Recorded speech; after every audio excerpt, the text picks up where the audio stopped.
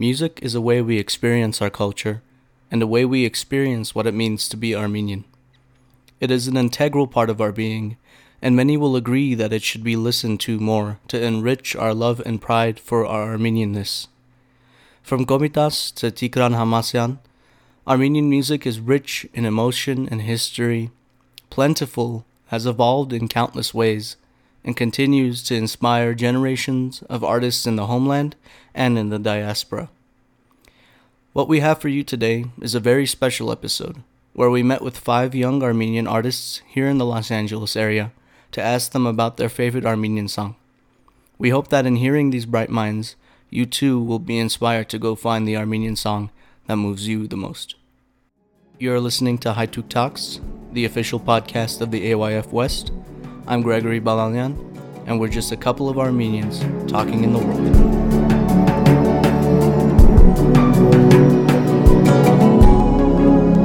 A couple of Armenians talking in the world. Think about it as a lullaby, but for me, it's more like a Askain song. It's more like a, even for me, like it depends on how you look at it. That's why this song is very special for me, because sometimes if you hear it and you're like, you want to cry. Yeah. And sometimes you hear it, you're like, okay, I want to go to Armenia. And sometimes you hear it, you're like, fuck, this is revolutionary, you know?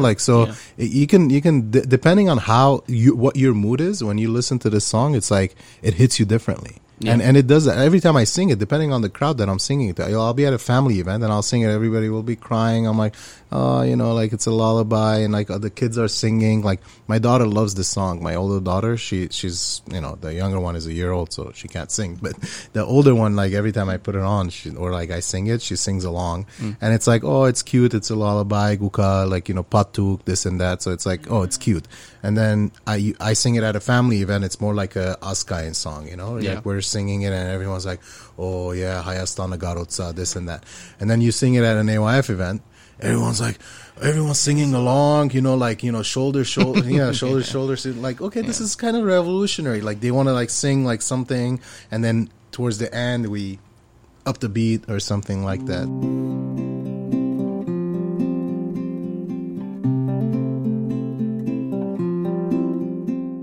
My name is Terok Krikorian.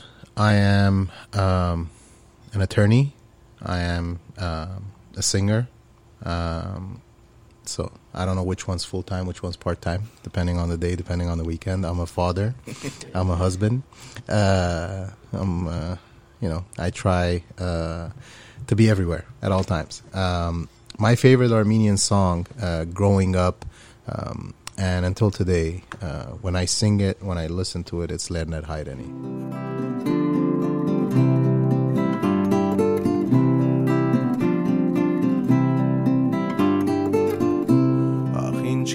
So Taro, why is this your favorite Armenian song? So for me, Lerner Hayreni, it's like almost a diasporan dream, So every time I listen to that song, every time I sing that song, I picture myself in the homeland. And I always mention this, especially when I sing it to a crowd. When I say homeland, I say homeland, and I don't say just Armenia, because for me it's like Armenia, Artsakh, Nakhichevan, Javakh. It's the homeland. It's like the mountainous Armenia, the mountainous homeland that we've known. When I sing Lerner Hayreni, that's where I imagine myself, and we kind of discuss that all the time. We recently discussed it as well. It's like a little bit of everything with this song. It's like a lullaby. It's a revolutionary song, depending on your mood, depending on the crowd, depending what you feel like while you're singing and listening to the lyrics. So it's all the above. It checks all the boxes for me.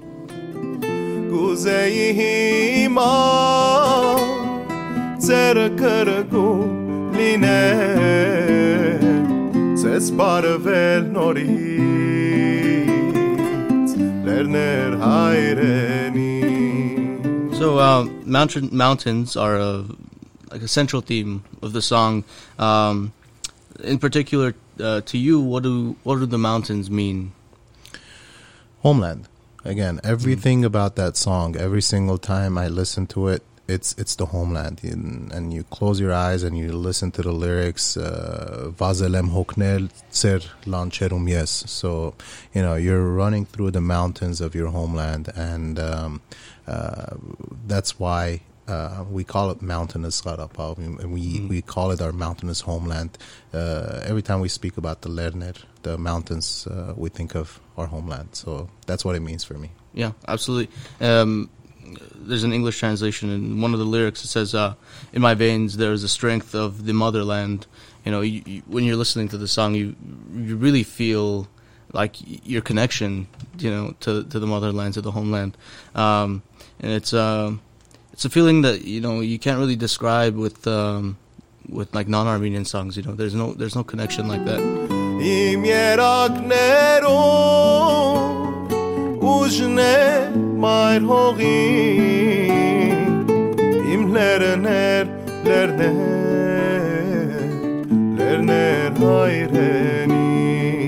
And that part is basically exactly what I was talking about. Depending on the lyrics where you get, especially when you get to that part, Yeragnerum, Ujne Mair Horin, that's like freaking revolutionary as it gets, Absolutely. So that's where start with the lullaby, and then by the time towards the end, you get to the last verse or those lyrics, you're like, shit, it's this is deep, this is strong. Yeah. So when did you first learn about this song or hear it? I heard this song at a very, very young age.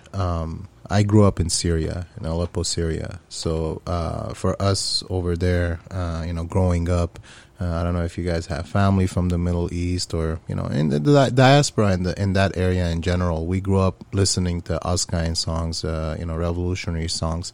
When I started listening to Askain songs, I used to listen to Levon Katerjan, George Tutunjian, and eventually it was just Karnik. All Karnik.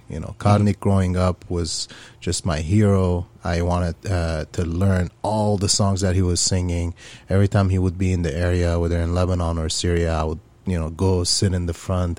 I was that little kid that was just like waving at Karnik and trying to get his attention and sing the songs with him. So I learned it, I think, from Karnik. Nger Karnik's voice was just, obviously it's very soothing and it just hits the spot every single time you listen to that song when he sings it. So I learned it from him at a very young age.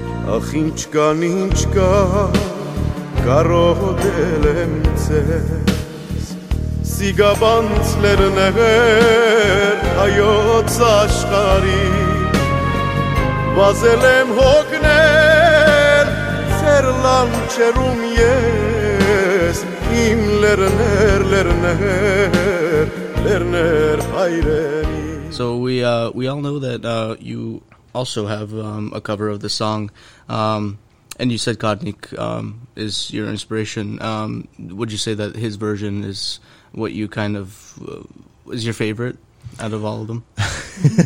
So sure. There's nothing that I'm convinced that nobody can do it as good as Karnik. So we put that aside. I love my version. What Ara Dabanjan and I have done with the Armenian Askain and revolutionary songs is that Ara's element band influence has you can see that in our albums and covers that we've done, and even the original that we've done. So we've taken basically all the songs, including Lerner Hayreni, and Ara has taken the whole song apart and rearranged it with different kind of taste to it, and we've recorded it like that. So part of our idea was to make the Armenian songs, especially those songs, kind of in a different way, and give it a different flavor to make sure that the youth keeps on listening to it. Yeah. And it's I think my version is a good version too. Nice, very good. So the recording process, who came first? Was it Ara that came to you, or was it you? So Ara and I were introduced by a mutual friend a while back. We've done some other projects together before starting this duo. I've performed with Element a number of times, but it was just like, as a guest singer here and there at their events. But at one point, I just looked at Ara and I said, you know what, I just strictly want to do Askayan songs. If you're interested, I was at the time, I was doing like vocal training. I was, trying to learn how to play the guitar. So it was a lot of moving pieces. I wanted to establish myself as a musician rather than just a singer that gets on stage and sings. So it was a combination of all that. And Ara saw the improvement and he was like, okay, let's try a few things. So we put an EP album together. It was 4 songs. It was obviously Lerner Hayreni was the first one, Galmir Gagachner the second one. We did Khnusits Kalov, and we did Arakini Tashnak Tsagan. So those 4 songs, we put it on an EP, just like almost like raw, unedited, and we just put it out there to see the reaction, and everybody loved it. We started getting called to like a lot of events, and like, okay, maybe we should record an entire album, and that's what we did. It's a beautiful album. I listen to it frequently, actually. I'm a big fan of it. Thank you. So for somebody who wants to start learning how to sing these Haraporan songs, what do you recommend, or I should say, what's the best advice you can give them to get into learning it, or what to focus on while learning these songs? Well, as much as I would tell people, listen to everything, even for me, growing up and listening to those Askayan songs, Haraporan songs, I've listened to a lot of different artists. I love Nersik, Arapo, Karnik, George Tutunjan, Levon Katerjan, Maratug, all the old school, Askayan singers as well. But eventually it comes down to like finding that, sweet spot.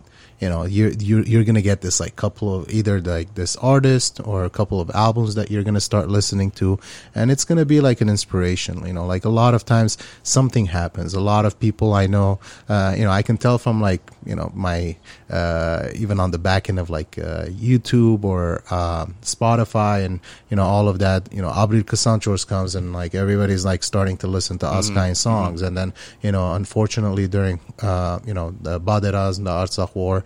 A lot of people were like, inspired, and they were listening to Askayan songs. Sometimes that's how it starts. Something happens, or you go to AYF camp and you come back, you're like, okay, well, we learned this song and I want to find an album with it. And then you start listening to the album and like, this song is cool too. And that's what we were trying to do with the album. We were trying to make it a little different. So as opposed to the traditional, Askayan songs, we just tried to give it a different vibe, because we've seen how Element has touched a lot of people with their style of like old, folk Armenian songs, and they brought it in kind of like in a different taste. So we tried to do the same thing with the Askayan and Haraporan music.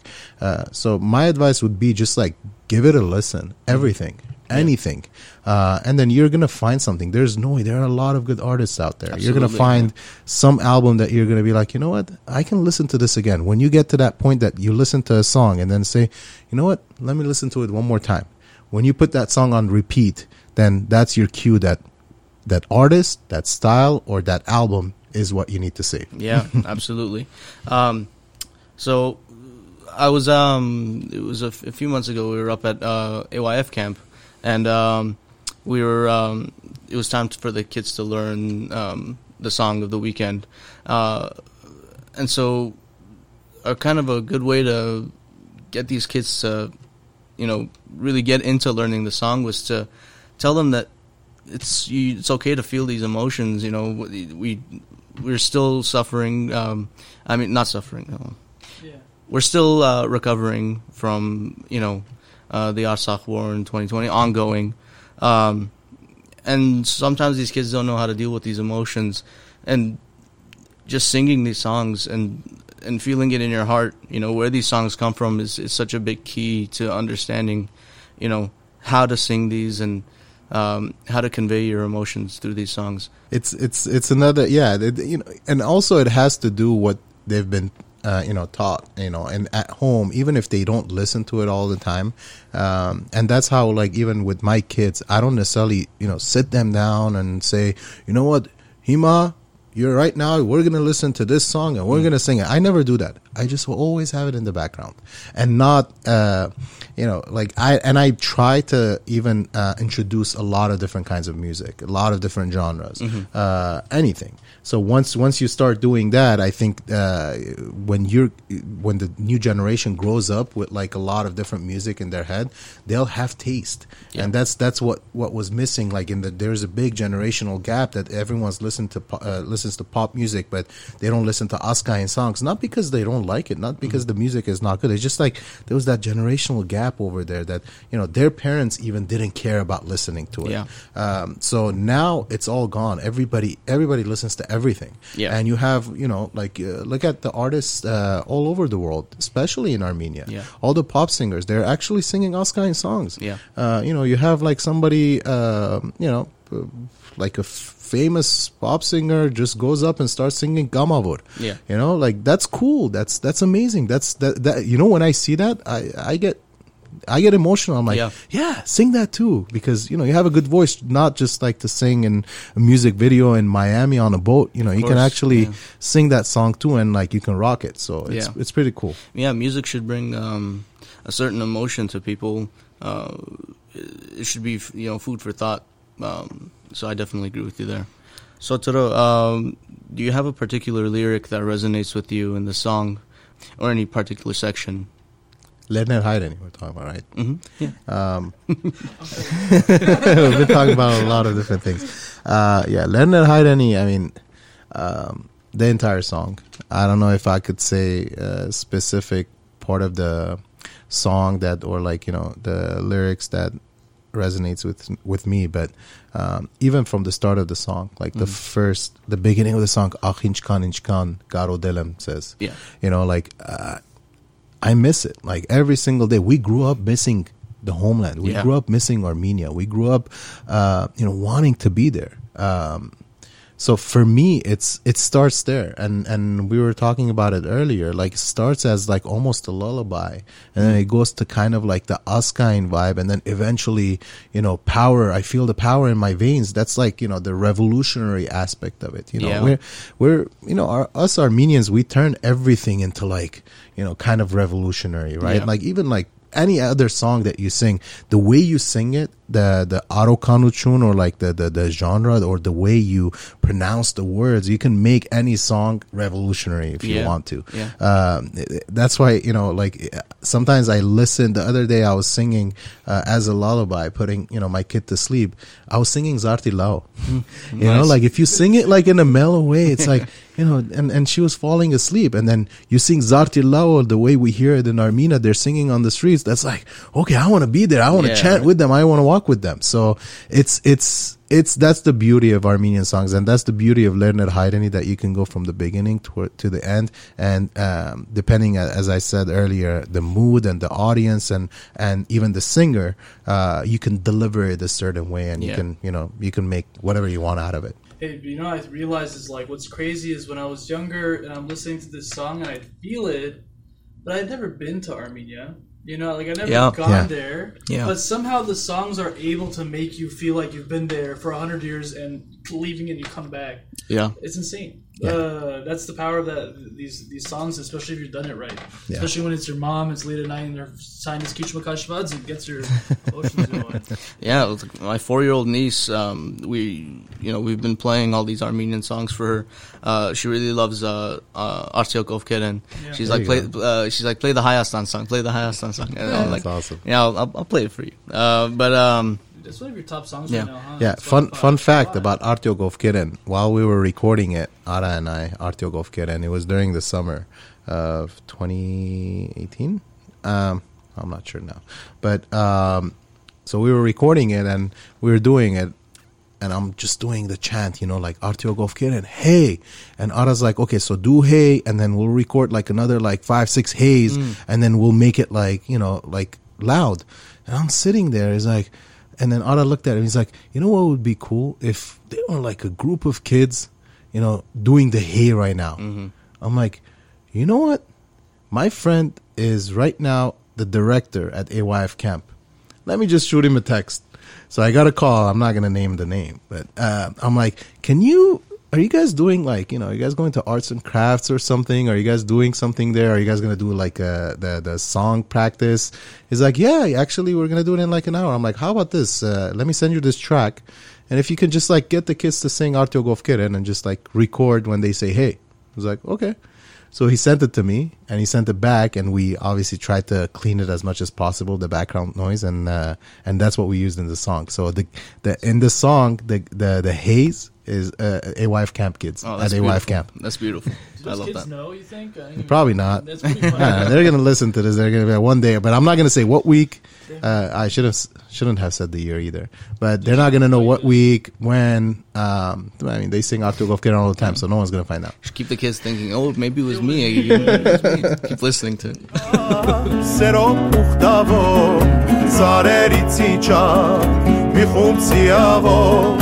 Նրանց մեջ ներքած սերով փուխտավով Artyo Govkeren ինչ կդրիչներ են Մասիսը վգա հայոց կաչերն են. All right, so before you leave us today, Tero, do you have any words of inspiration to leave us with, or do you have any things you can plug that you're working on these days? I'm working on a lot of originals. When we did the album, Ara and I, we wanted to cap it off with one original song at least, and the name of the album is Hayreni Yeraz, and it's that original that I've written the lyrics for that, and it's literally about my Hayreni dream. It's like the dream of like the perfect ideal Armenia homeland, Artsakh, that I see, pure skies and like everybody united, all those things. And if you listen to the lyrics, that's basically the idea behind it. Im hayreni eraz, kani hasaneli es tun yerbek ches v'nan menk mianalu yek zoranalu yek baykarelu yek askovin hachtanagelu yek. And the inspiration for that kind of song has come from like the likes of Rupen Hakhverdian and Artur Meshjan, because again, in recent years I've been listening to a lot of Artur and Rupen. As you can see from my album, I have some of their songs in there, but yeah, we're working on a lot of originals. There's nothing in particular that I can share. What we do is I have a lot of poems that I write, and I share it with Ara, and we go around and we share some kinds of ideas when it comes to music, and whatever kind of makes sense and fits, we start working on that and recording it. So there's going to be some originals coming out soon, hopefully. Very good. With work and family, it's very tough to record, but we'll do our best. Yeah. But inspiration wise, I mean, I say this at all the events that I'm part of, that I sing or perform or even like speak. My advice is to my generation, to the younger generation, is we got a lot of work to do, and it doesn't matter how to do it, how you do it, how you choose, the avenue that you choose to do it. Do something, anything. Absolutely. It could be as simple as, I don't know, joining the ASA, joining some organization, or joining an organization, regardless which organization you choose. It's a great tool. It's a great avenue for you to give back to your people, to your homeland. But that's the only thing I can say. Listen, as to Armenian music, obviously, support everything Armenian, and just do something. Absolutely. Do something. You have to do something. And whatever you do, always keep also one thing in mind. As most of my songs and lyrics refer to, the Armenian soldier. at the end of the day, our park, our badiv, our everything, we owe everything to our soldiers, defending our homeland and so our borders. So we should always have them in mind, and again do something. Go out there and do something.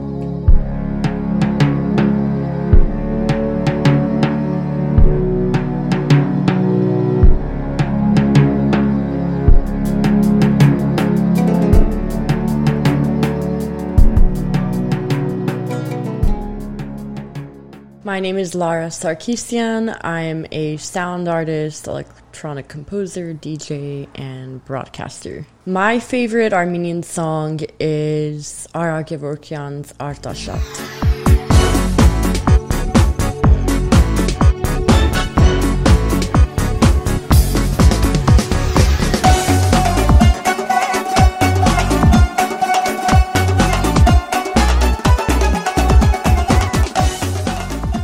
Lara, thank you for coming on to the podcast.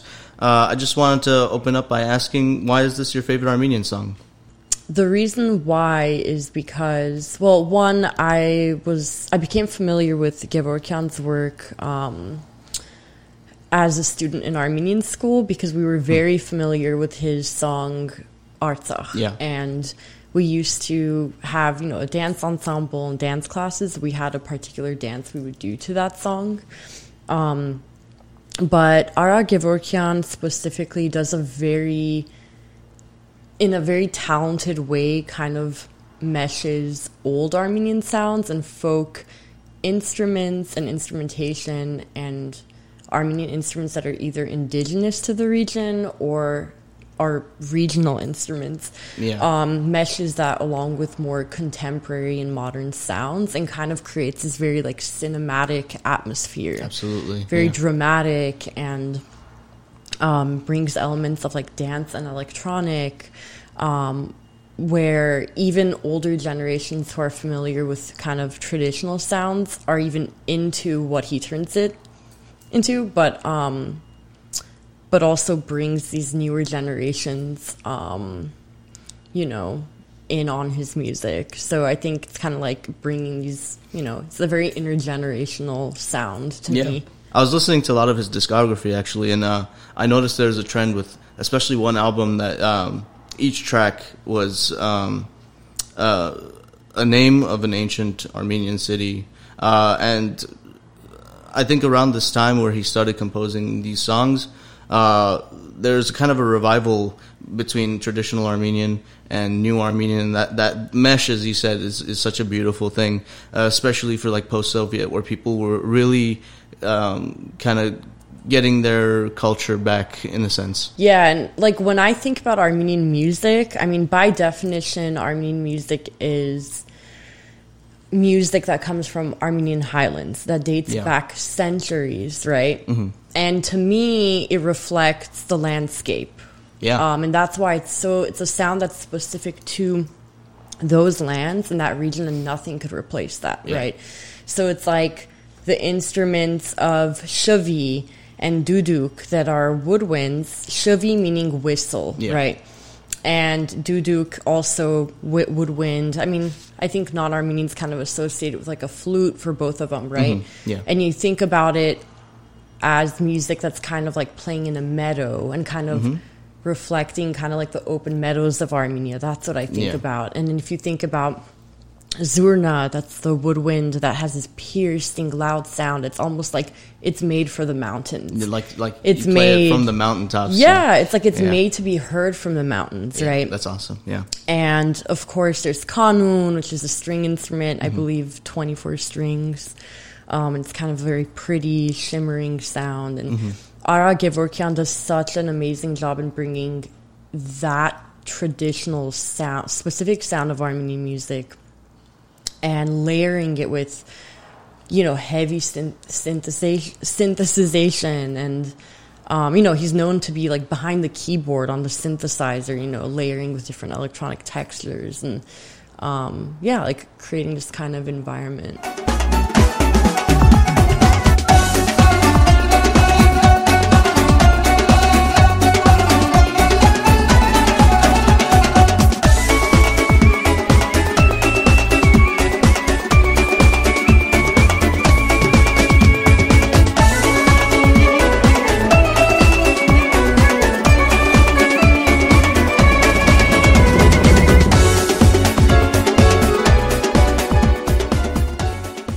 but I was actually curious if within Ara Gevorkian's compositions, do you have a favorite kind of sound that he has? Yeah, so in Artashat, he starts off the track in a very, like, you almost think it's going to be this, like, 80s, like, synth, like, funky track, right? Yeah. He opens in a very, like, ambient, kind of, like, synth heavy, and then it rolls into this very, like, dance heavy beat. That's kind of what we're familiar with in like more of like 90s dance. Yeah, I was thinking like the opening of the song almost sounds like a 90s beach club. Exactly. Yeah. And you're like, wow, like what is he doing here? But then immediately rolls into traditional, what we know of like as traditional Armenian dance, dance beat, and that's what I mean with how he's so good at bringing together. I mean, Armenian music also referring to like actual dance rituals and like that kind of tradition, and how he brings into what we know in contemporary life as dance music. So absolutely. Do you think where do you think this kind of newer dance influence came from? Is it maybe from like the Russian Ardbas, as they say, or is it from like European techno beats? I'm kind of curious. Yeah, do you know? To me it sounded more of like the European techno, or like trance, or like kind of Y2K kind of electronic dance kind of beat. Yeah. It's pretty cool. And it's also the instruments he's using. I mean, he's using these classic like synthesizers too. So it's like what he has access to. I think that as well. Yeah.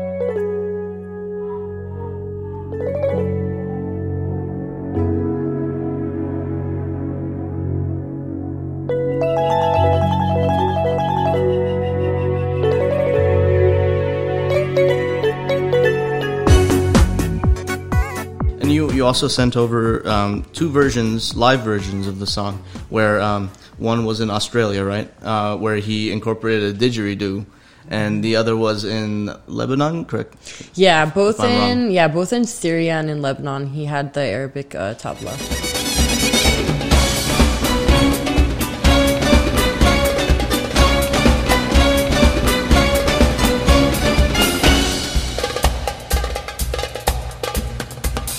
I think it's really cool how each country he went to, he would incorporate that national instrument. I adore that. And I actually do try to do that with my own songs, kind of, if there's a certain style that I'm playing, and I'll put in a certain instrument that I think is reminiscent of, a sound of this certain country or style. And it's also, like, he was so ahead of his time, if you think about it, as far as, like, it's like paying respect to the local culture and to the local musicians, inviting them in, introducing them to Armenian music, and also being like, hey, you could be a part of this. And especially the Aboriginal, didgeridoo player, that instrument, didgeridoo, being this also indigenous, dates thousands of years back, like woodwind instrument. And kind of blending that with like old Armenian instruments, and kind of, it's very symbolic. It's beautiful. And like absolutely. He did that in 2006. Like, it's kind of amazing. Yeah.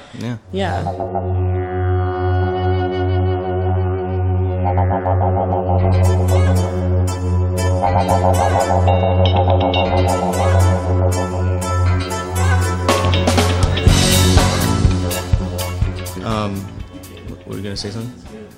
Oh.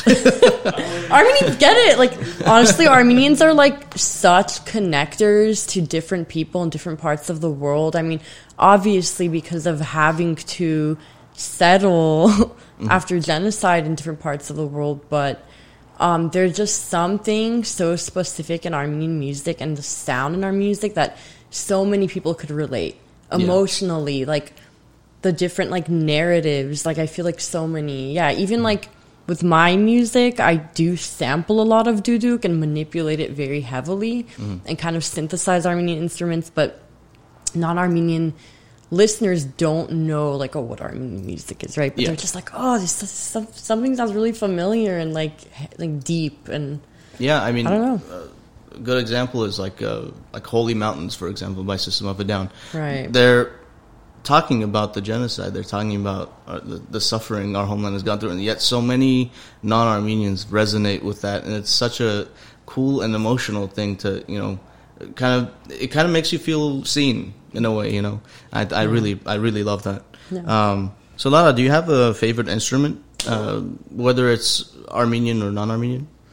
Yeah, so in my production, I make very experimental electronic dance. I call it, left field electronic music, and I do use duduk pretty heavily.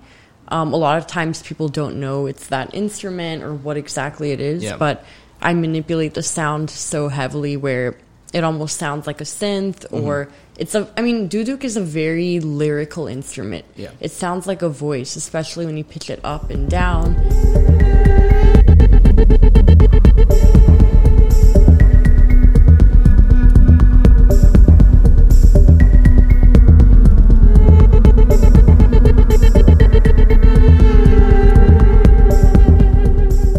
It's such an emotionally capable instrument, you know, in a way, you know, like you know how you do like bends on a guitar, you can get emotion out of it. That's what I see out of the duduk, you know. It's really cool. Yeah. I was wondering what, you know, music often makes people feel emotions, right? Mm-hmm. And there's a reason why people are attached to a certain song. I was wondering what type of emotion does this bring out in you? I think this song in particular, in Artashot, it's only 5 minutes, but he does such an incredible job in running through so many different emotions or rhythms and melodies that do show up in Armenian music and what we know is Armenian music across genres. And that's moments of this celebratory feeling. I think it was like 3 minutes in, the zurnas kind of come in, everything cuts out. And of course, like the dahol drums and kind of these like elements of dance and like, like celebration. But then the beginning where it's kind of like this journey where you don't know where it's going to go. Yeah. I feel like it did a great job, in going varying emotions and kind of taking you in. But also like ending it on a note that's like very hopeful. Yeah, super hopeful. And it kind of showcases the resilience of Armenians, you know. Exactly. Yeah, I love that. Yeah. Yeah, I felt the same way about his song Artsakh.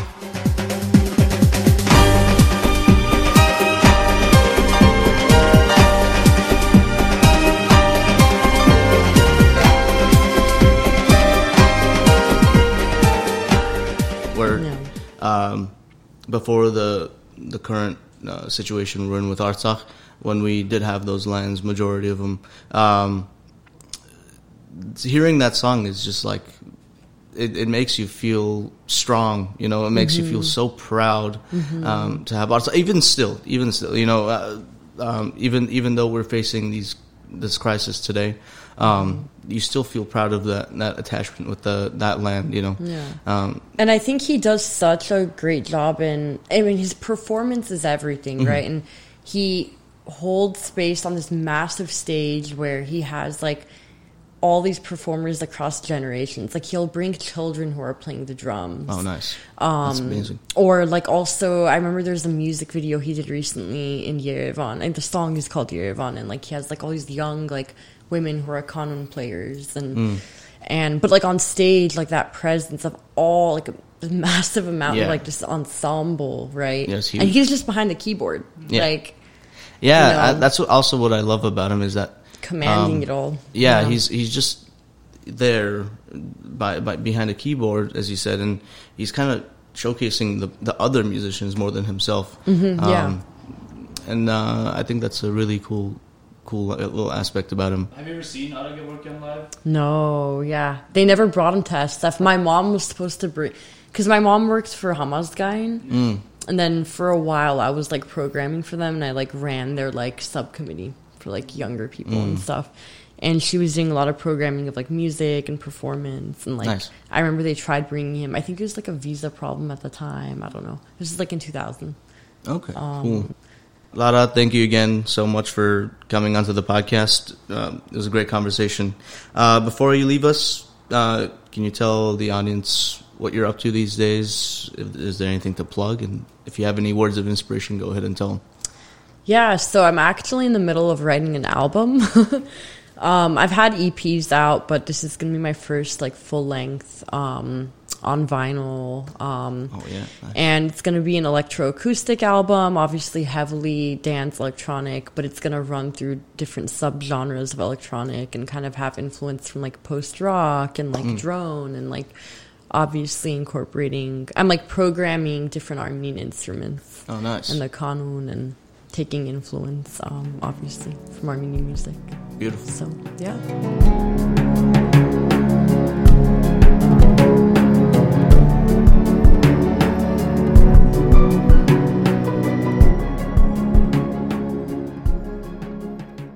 I'm Krista Marina. I'm an artist, writer, and producer, and my favorite Armenian song is Oror.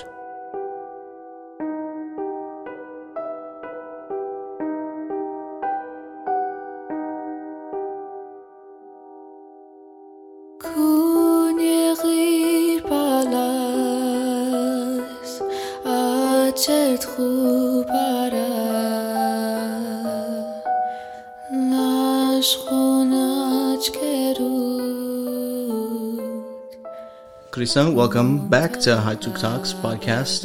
Thanks, Craig. As a guest this time, how does it feel to be on the opposite end? It does. It is a new feeling. Usually I used to be the one asking questions, and I definitely do miss it a lot. I would continue it forever if I could, if time permitted and work permitted. Season 3! I'll be back. I'll be back at some point, for sure. Yeah. Awesome. But you're doing great, Greg. You're doing awesome. Thanks. So, Krista, why is this your favorite Armenian song? For many reasons. Also, when I say my favorite, like that will likely change within the hour. But in this very hour that you asked me, it is Oror. And it's my favorite because it's a song that brings peace to people. And that's something I always want to be doing, especially for people that I care about, especially for people who are desperately looking for it in some way, shape, or form. And it makes me feel at peace singing it.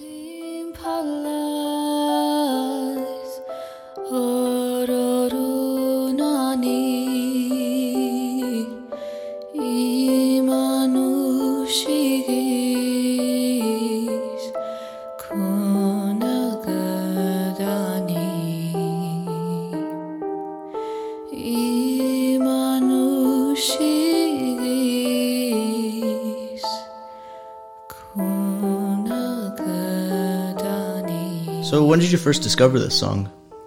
I knew the song as a child. My grandma would sing it. But I feel like I rediscovered it during the war. In 2020, I heard it somewhere. I don't remember where I was, and it came on. Maybe a friend played it or something. And I remember the line, Kuna Tog Dani, and immediately I thought of the soldiers that we were losing, the children whose fathers or parents were passing away, being killed. And I posted a cover of it on Instagram. And that's when I saw that people did resonate with the sense of peace that it brought, and like sort of connecting the idea of sleeping at peace with death and wishing that these people who are dying from painful deaths, wishing them some peace in that journey up away from earth. Yeah. I mean, as you said, Oror is like a comfort song. You always think of lullabies as being for kids, for little kids. I mean, my little niece hears that song a lot before she goes to sleep, and she just knocks out like that.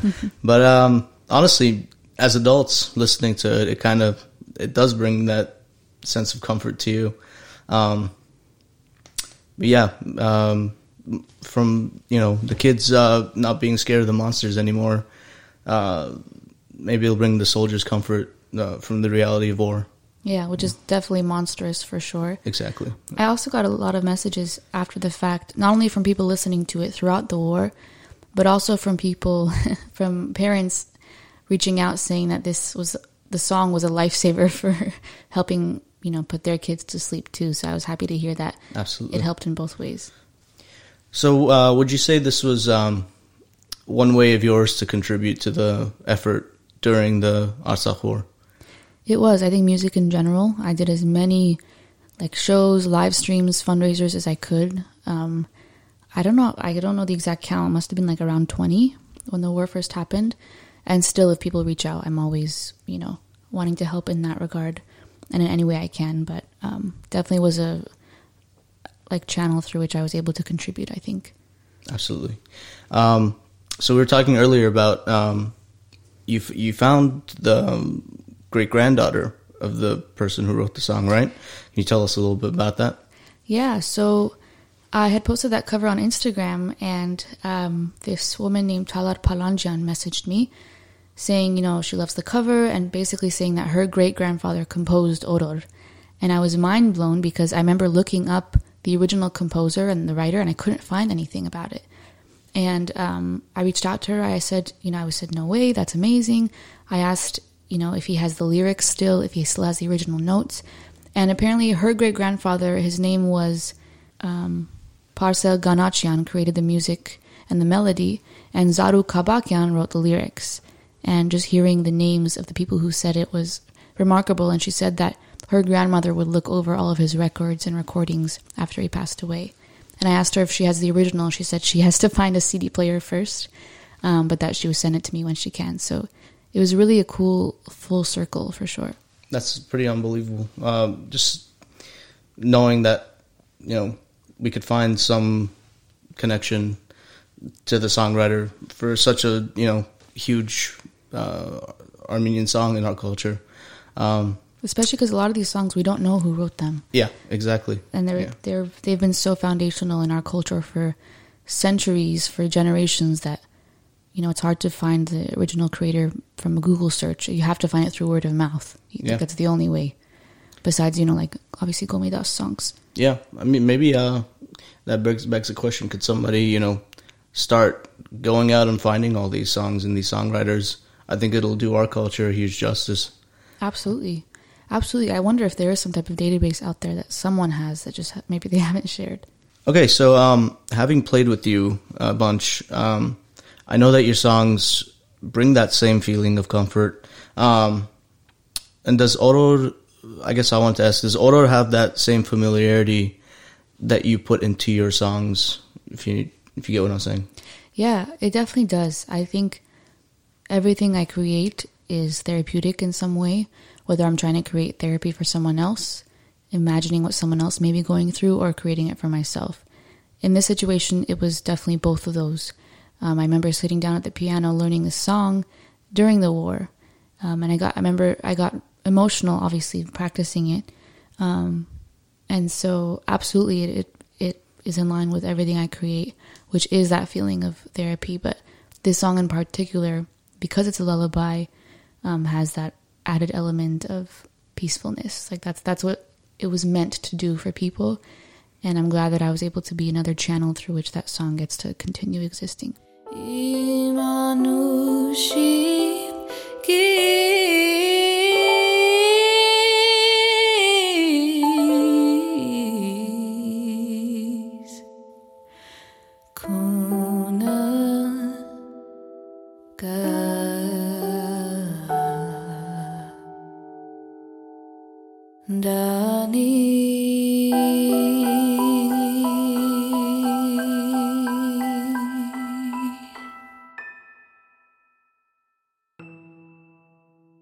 As Armenian creators, I think you can't help but to put, your Armenian influences into your, Western music.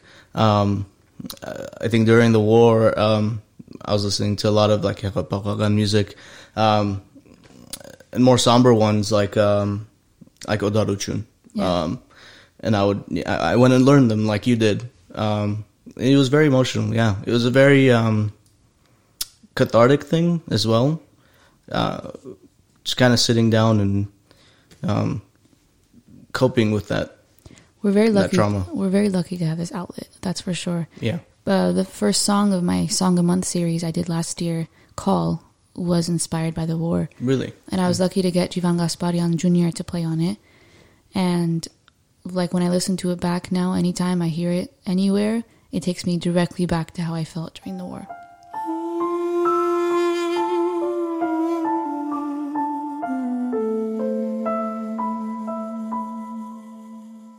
Is there a single lyric in the song that resonates with you or you have a deep connection with? The other thing about this song is that it's saying Anushis kundur, paits inziar kundur. You know? Like, give this person rest and peace and sleep, but also give it to me. And I interpret that to mean, like, if this person is to go to sleep, let me go, you know, to rest with them. Essentially saying if they, in the context of how I created it, you know, if they are to pass away, let me go with them.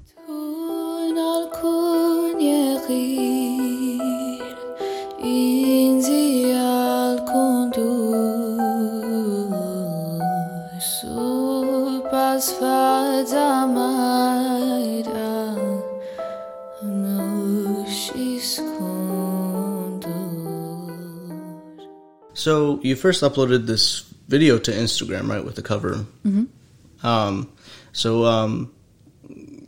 Tell me a little bit about the process of like how it became an actual song that you released.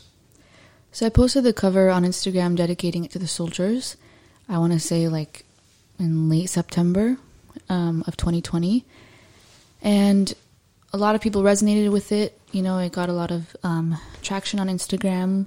And I wasn't sure if I was going to release a full version, even though a lot of people were asking for one, until Armenia Fund reached out asking that I perform a full version to help raise money. And I thought, okay, this is a perfect opportunity to help, you know, contribute in any way that I can. And so I performed it for Armenia Fund. And it was a very quick turnaround. Like within a week, I think max, you know, we set up everything. And that was that. I'm happy that I was able to create the full version and that it continues to help create that. It continues to help serve that purpose for Armenians and other people, even as we look back on the war. And, you know, obviously we're still struggling today, struggling with the remnants of the war in many ways. Like, that's a brutal understatement. But I'm glad the song exists in a proper recorded form. Yeah. So, Krishna, thank you so much for sharing this story with our listeners and I. Thanks for having me. Yeah, of course. And just want to close out with asking, is there anything going on in your life? And are there any new projects that we should be looking forward to? There are always things to look forward to. Currently, I am releasing an album with Beirut called Diaspora Dreams. And that's the name of our duo.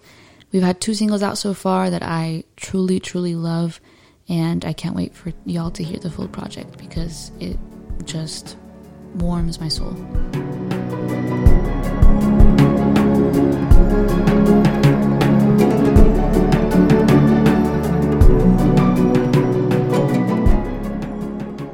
Hi, my name is Daron Sasunyan. I run Rocky Hill Records. I'm a DJ, producer, selector, record collector, Armenian. Proud Armenian. And what's your favorite song? Right. My favorite song as of late is Zarti Lao, but by the rendition of by Levon Katerjan.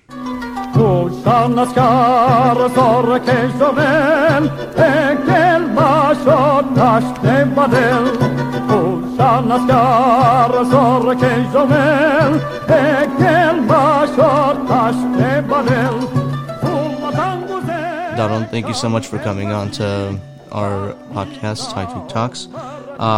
Just wanted to open up this interview by asking, why is Zarti Lao your favorite Armenian song? First and foremost, thank you for considering me and having me. I really appreciate this, guys. Thank you so much. Shout out Haituk Talks. And this has been my favorite song as of late, due to all of the unfortunate things that have been unfolding in our homeland, in Armenia, in Artsakh, and even the diaspora. The Armenian nation, in my opinion, is hurting very much and is going through an existential crisis that I've never experienced before. Yeah. So on that note, I think politics just plays a huge part in specifically Armenian music. Would you say it serves as a pretty good reminder of what to fight for? Yeah, whether it's political or existential or national, politics does take a role or form in some things, in many things. Sometimes unfortunately, sometimes fortunately. In this case, it's very fortunate, if you ask me. Yeah. Because there is a group of people that firmly believe that they are the last bastion standing in front of or facing a traitorous, downright disgusting group of individuals that have sabotaged our people and our entire nation. And the song that I have chosen connects with that because the song itself, Zartir Lao, is a wake-up call, ironically, because it's sung like a lullaby for the past almost 130 years, since 1893 or 1894. So it's been almost 130 years that it's been around. And it serves as a national cry and a wake-up call for people to literally zarnir, to wake up, and to call to arms. Yeah, it's almost like a wake up and smell the coffee. Like this is not a joke. Absolutely. This is not a game. Yeah, this is existential. It's existential. It's not political. Politicians obviously are involved, but politicians are humans, and they face the same existential crisis as we do, and as the common people do. Yeah, completely agree with you there. So, just give us a backstory of what Zartir Lao is about, and we talked a little about how it connects to today's climate in Armenia. Maybe you can just dive a little bit into that a little more. Sure. Zartir Lao was written in the 1890s, 1893 or 1894, if I'm not mistaken, after the tragic death of the Fedai Arapo. Arapo was a major national figure from Mush and the Sasun area of Western Armenia in the eastern region of the Ottoman Empire. He was killed in 1893 by Turkish bandits, Ottoman Turkish bandits, and the song was written after his death to not only commemorate his death, but to also serve as a wake-up call or a reminder to the quote-unquote children of the nation, to get up and realize that there's serious things that are about to happen to us.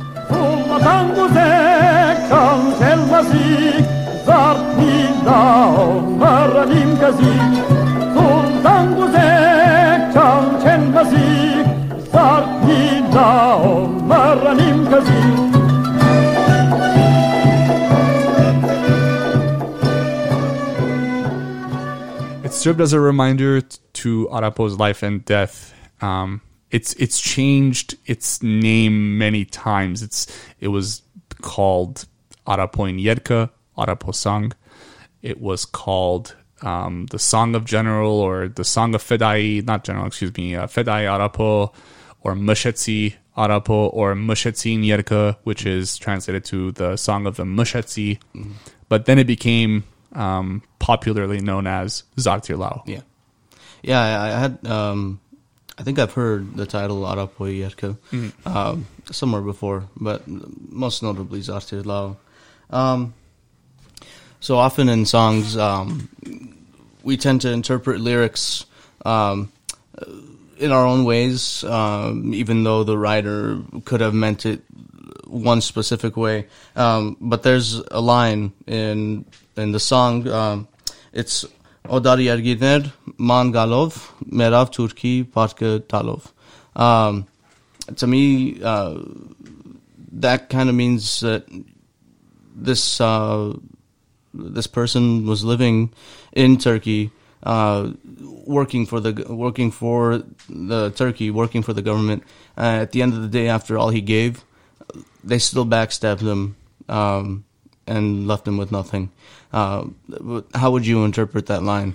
I would interpret it as not something that is directly, falling under Arapo's life, for example. I would say, first and foremost, it's in regards to the Armenians living in Ottoman Empire. They lived in the Ottoman Turkish Empire at that time in that region. They lived in a class system, and the class system placed them, I believe, in the third tier in the class, which was the Christian population.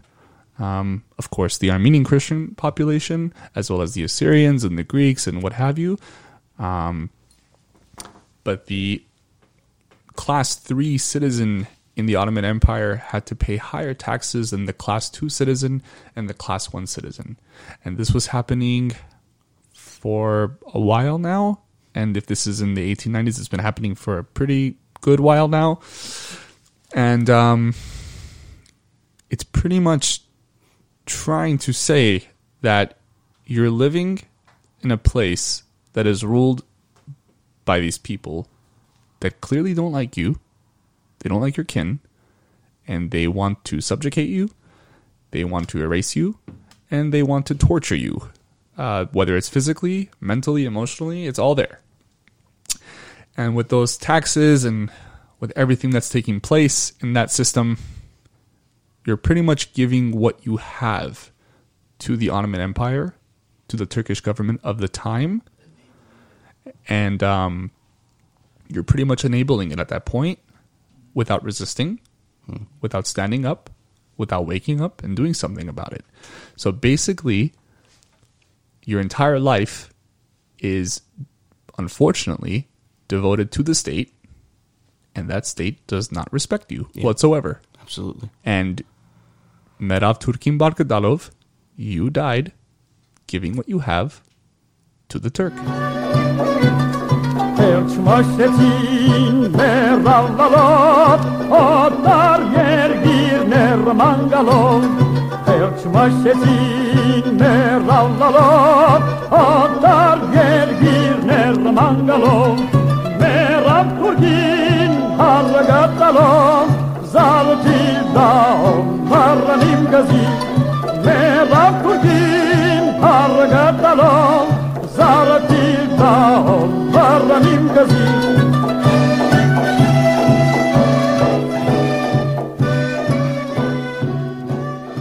So there have been plenty versions of Zartir Lao, but why did you specifically choose Levon Katerjan's version? The version that I've chosen by Levon Katerjan is the only version that I have on vinyl in my collection, and it was purchased by me during my endeavors and trips and journey, pretty much compiling and curating the Silk Road compilation that was released last year in 2021. Great album, Thank by you. the way. Everybody should go listen to it. Where can you find that, by the way? Just a quick plug. If there's any vinyl left, it should be online in certain record stores or one-stops or what have you. It's available on all DSPs, which translates to digital streaming platforms. So you can find it on YouTube, Spotify, Apple, Deezer, and what have you. Yeah, it's all there. It's everywhere. But the Levon Katerjan version, I found it on my digging adventures for that album. I bought 200 to 250 records and tapes during my journey compiling that record, and I bought everything and anything pretty much that stood out to me. And Levon Katerjan's version is interesting.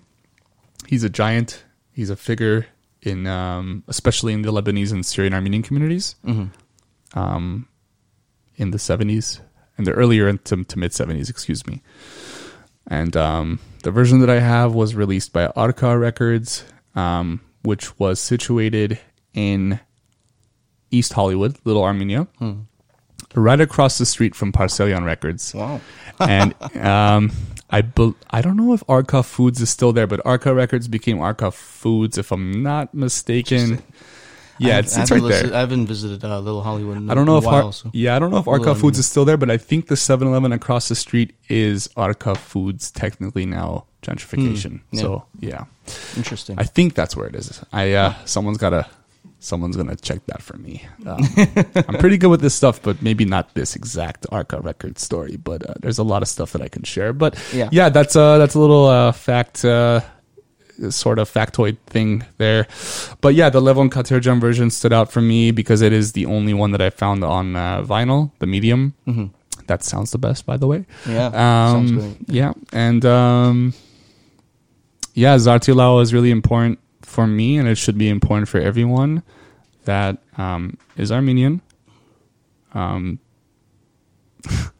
For any Armenian that doesn't want to lose whatever is remaining of Artsakh and Armenia, like there's a very important movement going on, everyone. And to go a little deeper into the song itself, with Arapo, I mean, he was a Fedai in the ARF, and on his way back home from the Caucasus, he got surrounded by Turkish bandits of the Ottoman Empire, and they killed him. They killed him in his home, north of his home in North Mush, with him and his other Fedai comrades, and the song was written after that. So, yeah, it's a wake up call. It's a lullaby.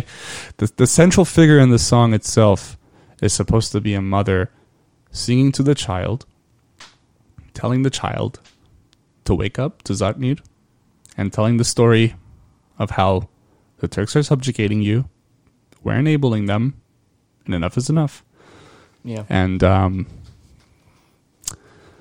it's deep. I don't know. Sometimes I can't find the words for some of these songs to really explain it, because sometimes you just have to listen, and maybe you or me or everyone else has to wake up. No pun intended. Just listen to the song and feel what you're supposed to feel. Sometimes all you have to do is listen. Yeah. And the irony of the song itself is that it's sung like a lullaby to put you to sleep, but instead it's trying to arise you from that sleep. Yeah. So I'm interested myself, but I'm sure there should be some listeners who are interested in this. But how would you go upon searching for these old vinyls that are kind of lost to obscurity? Where would you start to find them? I myself found the majority of these records through digging, through going into random stores, and just digging the crates. Yeah, for me, record digging is just a hobby. It's also therapeutic for me. I get lost in it, and I find things that I like. I find things that I turn to like. But for everyone, in this day and age, you can do that as well to support your local record stores.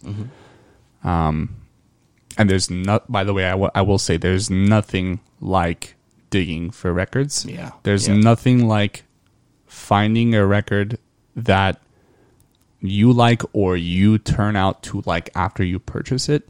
Because for me, at least, there's a memory thing that sticks to that experience. Yeah, 100%. There's a memory where like you pick this record and you're like, oh, I was walking somewhere and, I went into this store and I didn't really think I would, and I found this and that and that. And it's like, oh my God, like I'm going to go back there and I want that feeling again. There's a bunch of feelings that tie into it, but people can do that, and people can also find some of these older Armenian records or older all sorts of records online.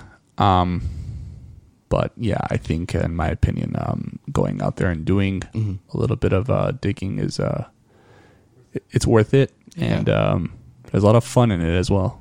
Yeah, absolutely. I mean, I have a collection of records that each one holds a sentimental value, and each one is almost a memory tied to it.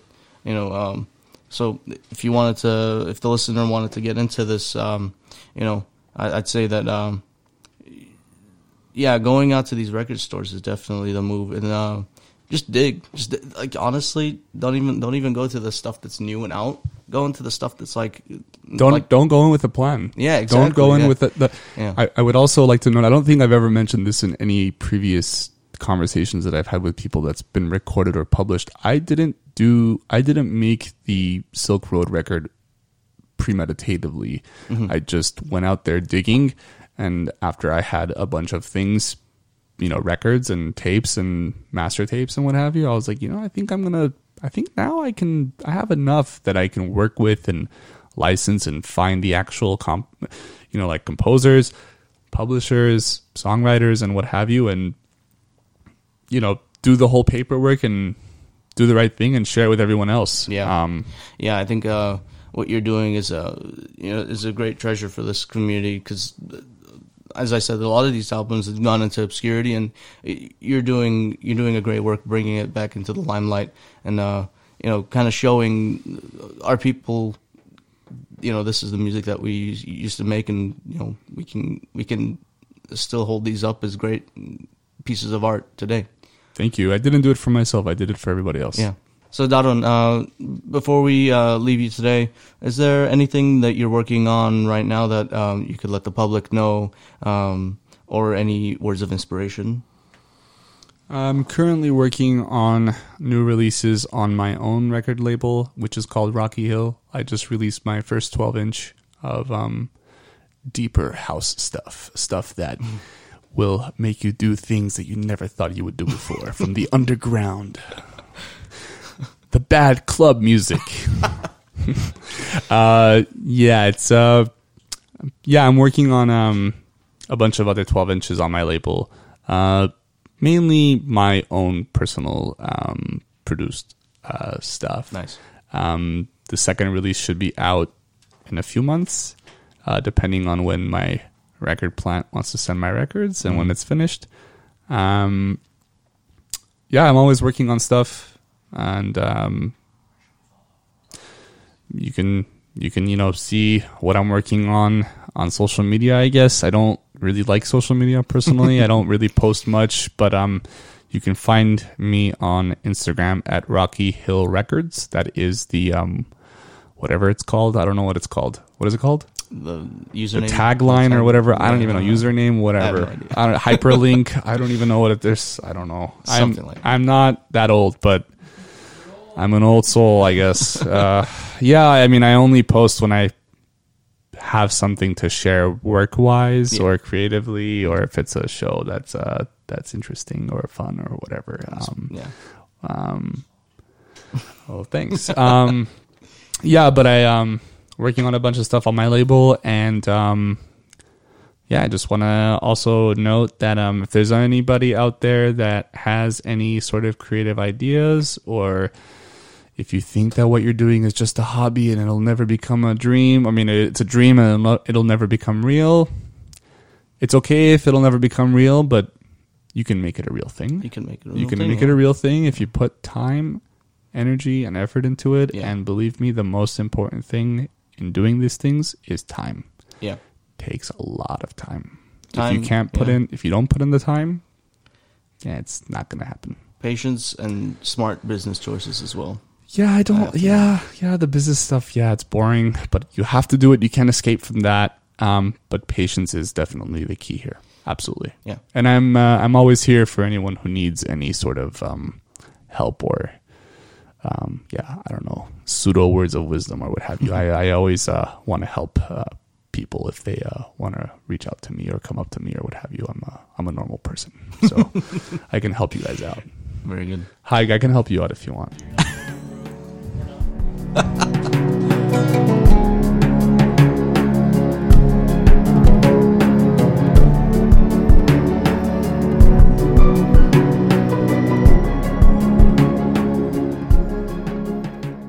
My name is Rafi Semerjan. I'm an artist in multiple disciplines, in music and painting, and one of my favorite Armenian artists is Rupen Hakhverdian and his song Yeza.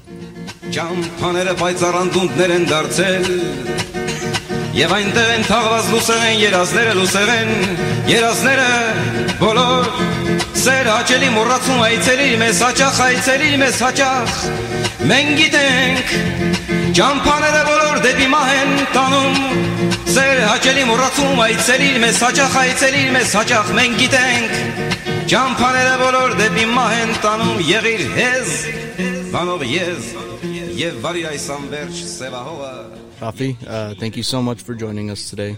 Thanks for having me. So I just wanted to start off by asking, why is Yeza one of your favorite Armenian songs, I should say? Yeah.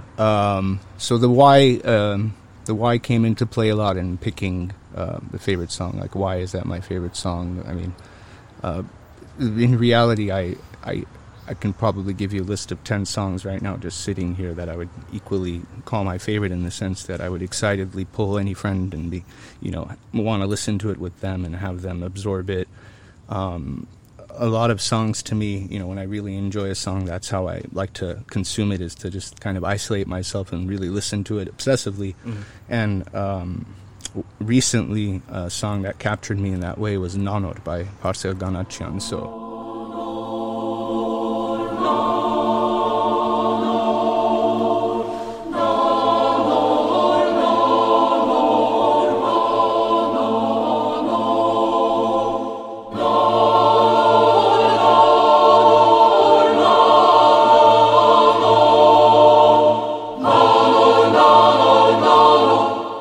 my first instinct was, okay, this is one of the greatest Armenian works I've ever heard. I mean, after the song finished, I felt like, I need to listen to it again and again, and I came to the conclusion that it's literally like a cold bath for your Armenianism. If you want to kind of be reminded, just stop everything and dedicate 13 minutes and listen to Nanor from beginning to end, and you go through so many movements and so many stories.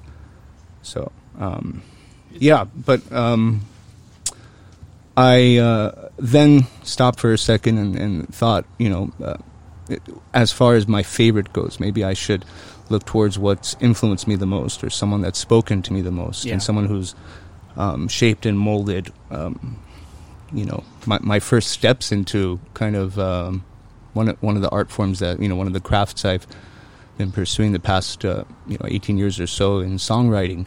The beginning of that was probably the first Rupen Hakhverdian CD that came into my hands, and exploring him and tons of songs. It was almost like every year I discovered a new Rupen Hakhverdian song, and it was like a gift, that I could listen to that song, and simultaneously my Eastern Armenian was developing and getting better, so I was, truly understanding the meanings of these songs. And I was visiting Armenia often for long periods of time, so I was also living in the settings of these songs. So, in a sense, Rupen Hakhverdian, Artur Mesjian, and a lot of these, songwriters really spoke to me in those, adolescent years going on into my early 20s, when I was kind of focused in on really listening to the music I liked, as opposed to what was all around me, when I was younger. Yeah. I mean, I'm so glad we can talk about this and have somebody to talk about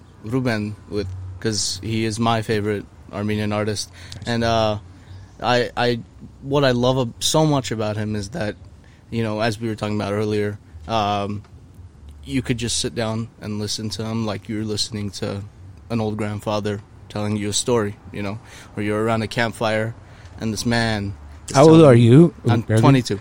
Oh, grandpa. See, for me, like a father. So, father, yeah. So like 16-year difference is already enough. Yeah, for me, it was like a father always. Yeah, absolutely. That's an amazing thing. It's generational. Mm-hmm. I was wondering, since you're very into folk music, is that a reason why he resonates with you so much? Man, he resonated with me in so many different ways over so many different periods, as my own musical understanding kind of expanded my own. The way you listen changes as you get older. The way you listen changes as when you're writing music and playing music. Initially it's, you're kind of at awe with the poetic, maneuvering, the wordplay, the agility of how he just tells a story, and like how he fits all those words in and paints a picture so quickly. And moves you from one direction to the other. And he has this accompanying guitar work that is just always on point, and almost, he plays for the song. And that's something that kind of happened in my songwriting as well. Is I definitely always, put a lot of weight in what I'm saying and like to be sure of what I'm saying. So to me, someone who has so much to say and can weave it together so beautifully is definitely, someone who I want to learn from. And I think we listen and we observe, because we also want to, we want to learn from things. And absolutely.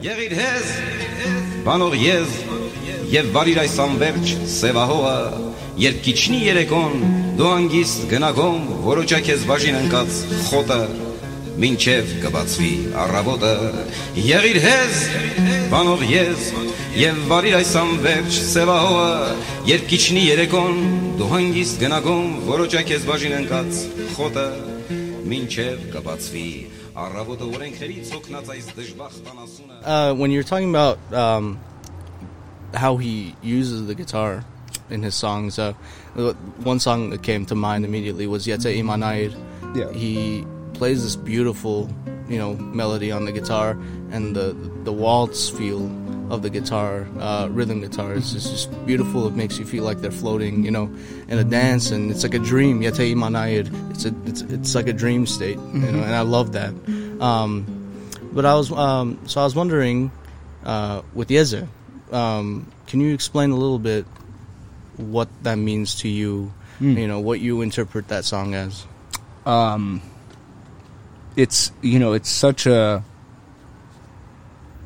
it's a powerful song to me because it's first of all, it's very intense. Out of nowhere he starts with this rapid, choppy guitar playing, so it just catches your attention, the rhythm, and he comes in and he just pummels you with these words. So off the bat, I just really stylistically it just speaks to me, and the way he executes it.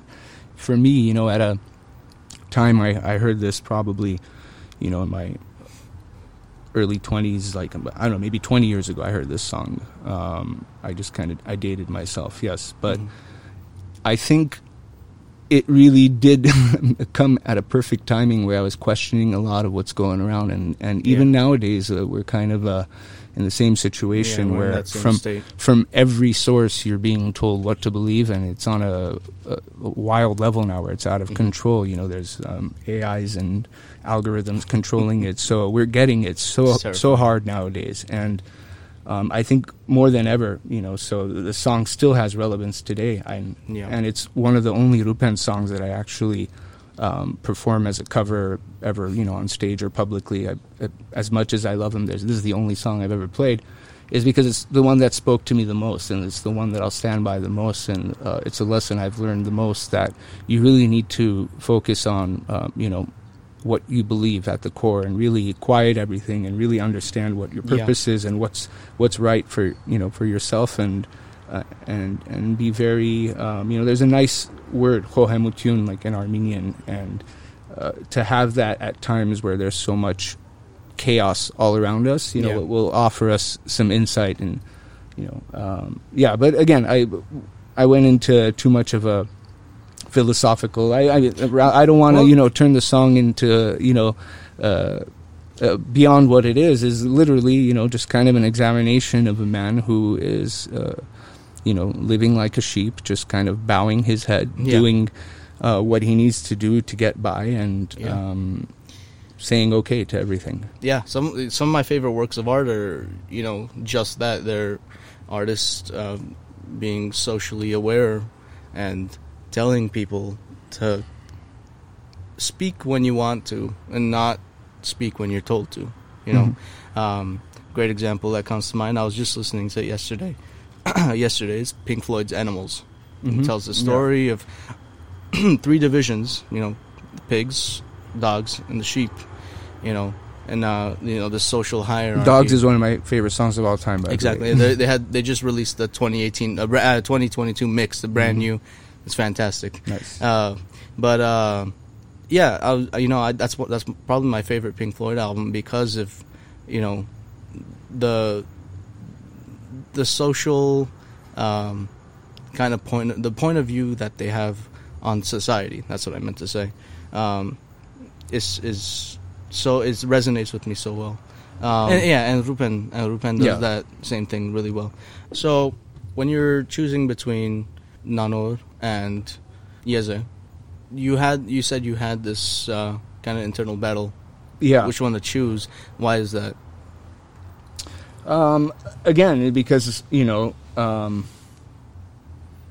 first thing that popped to my mind was Nanor, and I'm like, I found reasons why it would be a good song to pick. So already I started trying to find the utility in sharing a song, because obviously this as a platform is going to, share our culture to a wider audience. And if I had to pick between Yeze and Nanor to show a non-Armenian, I would show Nanor first. Yeah. And, but, sadly, I feel like there's a lot of Armenians who haven't heard a work like Nanor as well, or haven't given it the time of day. I shouldn't say a lot of Armenians, because a lot of Armenians have.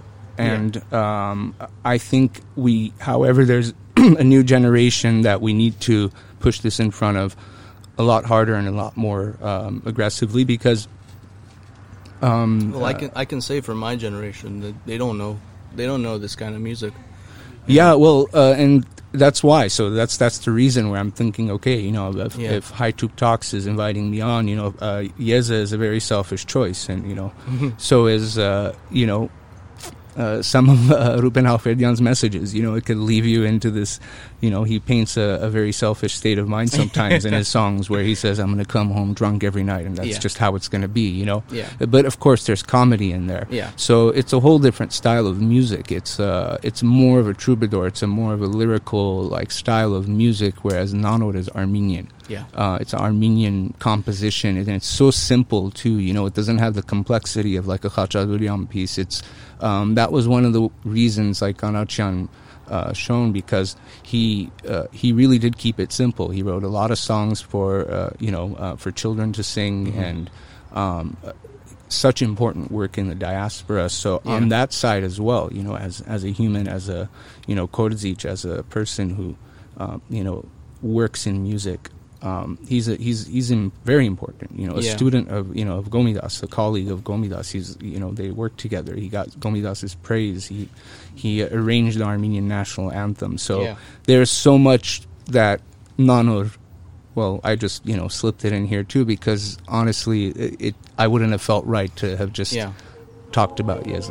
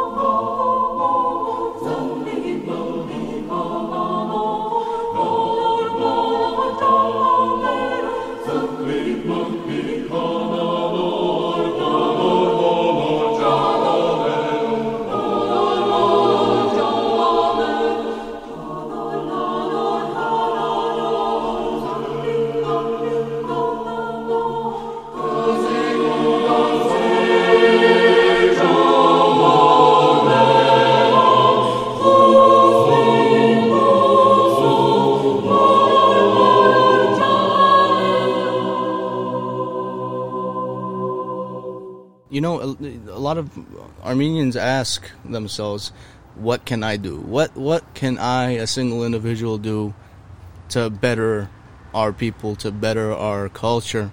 And it can be as simple as listening to these songs, getting into Nanor, getting into Gomidas's music.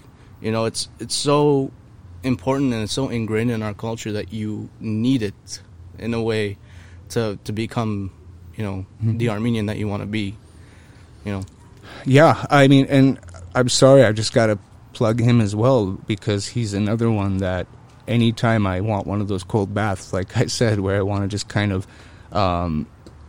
feel like the deepest Armenian I can here in Altadena, I put on Hayrik Muradian. I put him on a cappella, and I listen to him for hours while I paint. And his voice, and actually now connecting it back to Parsa Ganachyan, and the school of this is all coming from Gomidas.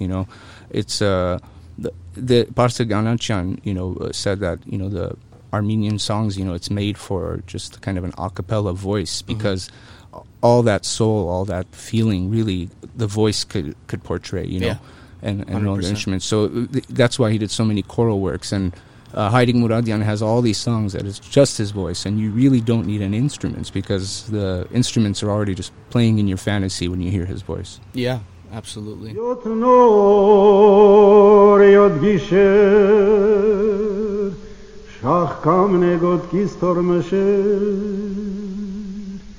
Yarmazik tnen chelnar pshur mi sertik mezi hovner yarle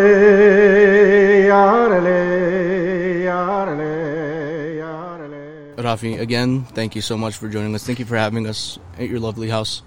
Before we leave you, I want to ask if you have anything going on that you wanted to share with the general public, any words of inspiration, anything like that. So, currently working heavily on arranging songs and recording and playing shows very soon with my band Palm of Granite, and you can follow us on Instagram so you can be in the loop with upcoming shows. And painting and working as much as I can. It's been a blessing to have the kind of support I've had the past the past 10-15 years working as an artist in the community and in Armenia and back here. So I'm just trying to make the best of that and do good things, and hopefully, paint a better picture for myself and everyone around me. Absolutely. It's everybody listening. He said it. Please support Armenian artists and raise their voices. It's crucial to our culture. So with that, thank you so much, and have a good one. Thank you.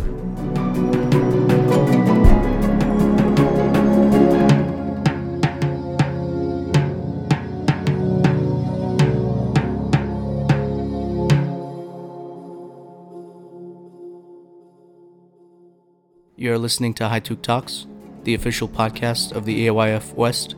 I'm Gregory Balalyan, and we're just a couple of Armenians singing in the world.